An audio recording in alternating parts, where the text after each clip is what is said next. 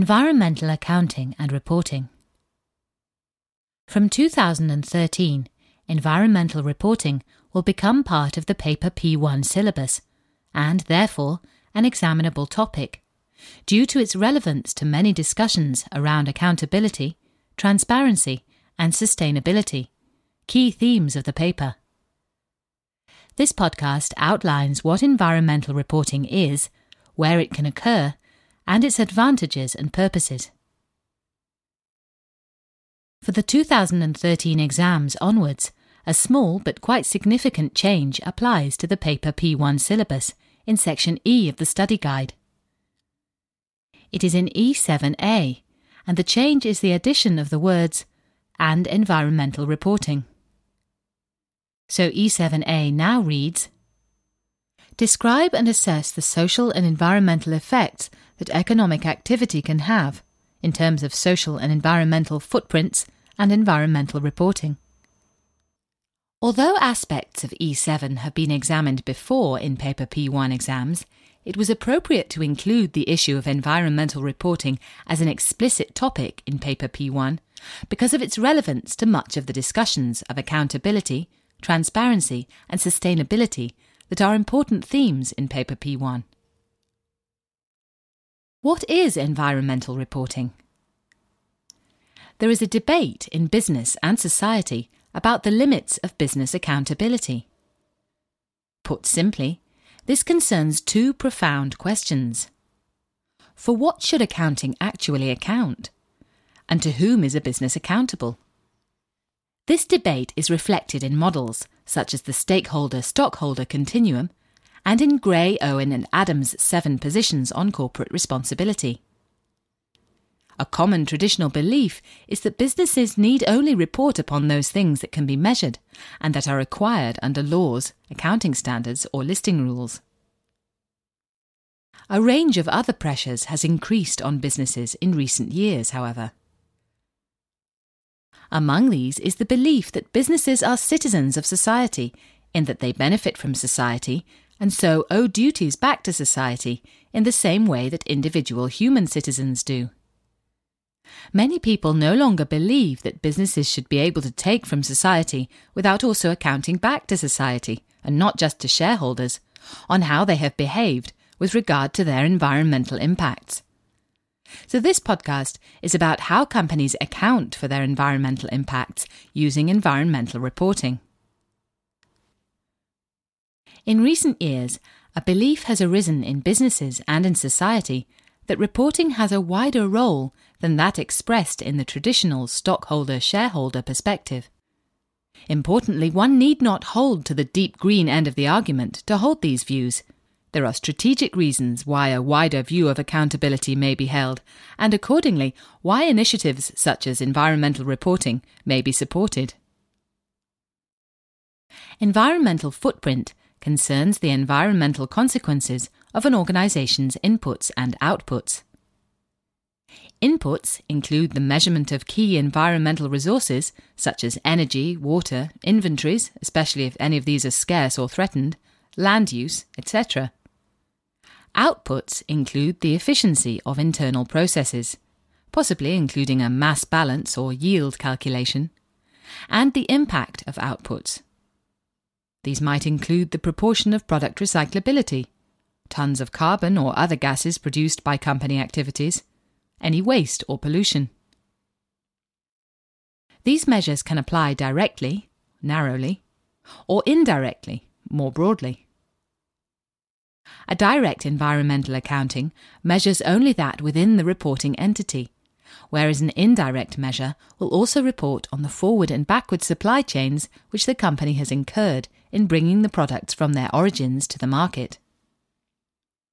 For example, a bank can directly report on the environmental impact of its own company, its branches, offices, etc. But to produce a full environmental report, a bank would also need to include the environmental consequences of those activities it facilitates through its business loans. Where a company claims to report on its environmental impacts, it rarely includes these indirect measures because it is hard to measure environmental impacts outside the reporting company, and there is some dispute about whether such measures should be included in the bank's report. The bank may say it is for the other company to report on its own impacts. Reporting on environmental impacts is therefore complicated, and is often frustrated by difficulties in measurement. In broad terms, environmental reporting is the production of narrative and numerical information on an organization's environmental impact or footprint for the accounting period under review. In most cases, narrative information can be used to convey objectives, explanations, aspirations, reasons for failure against previous year's targets, management discussion, addressing specific stakeholder concerns, etc.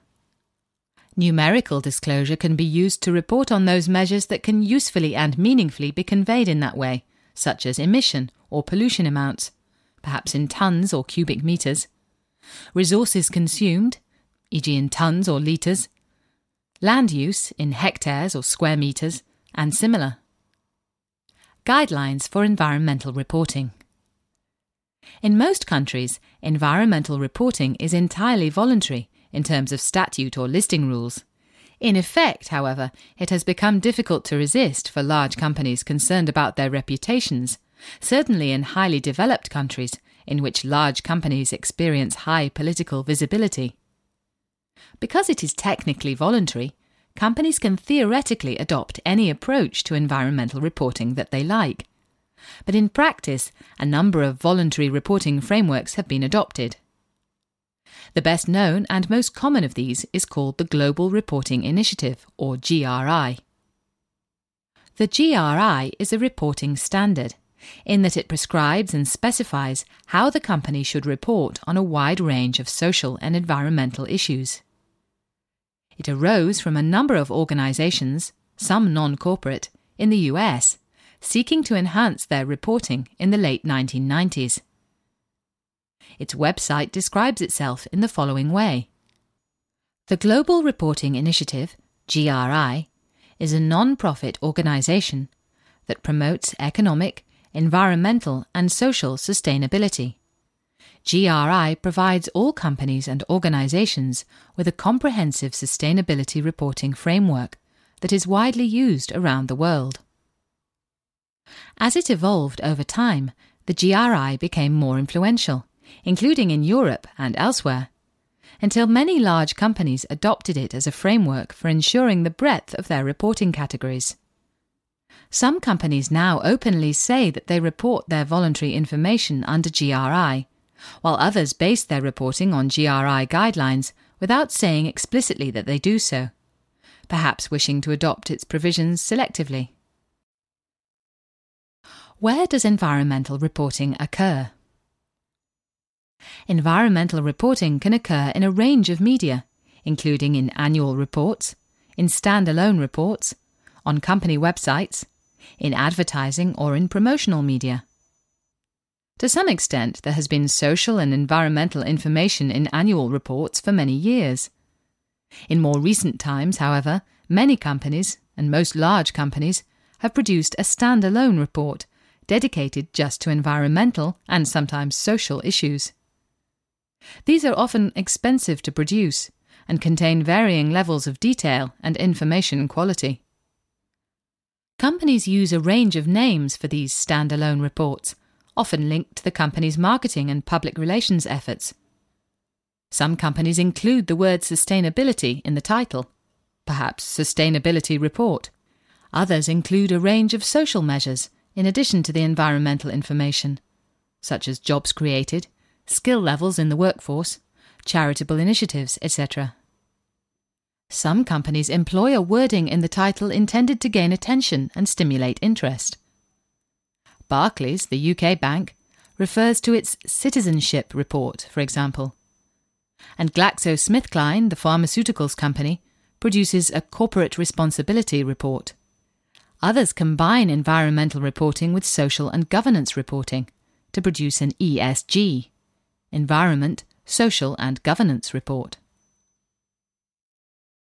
Advantages and purposes of environmental reporting. Because of the complex nature of business accountability, it is difficult to reduce the motivations for environmental reporting down to just a few main points. Different stakeholders can benefit from a company's environmental reporting, however, and it is capable of serving the information needs of a range of both internal and external stakeholders. Some would argue that environmental reporting is a useful way in which reporting companies can help to discharge their accountabilities to society and to future generations, because the use of resources and the pollution of the environment can affect future generations. In addition, it may also serve to strengthen a company's accountability to its shareholders.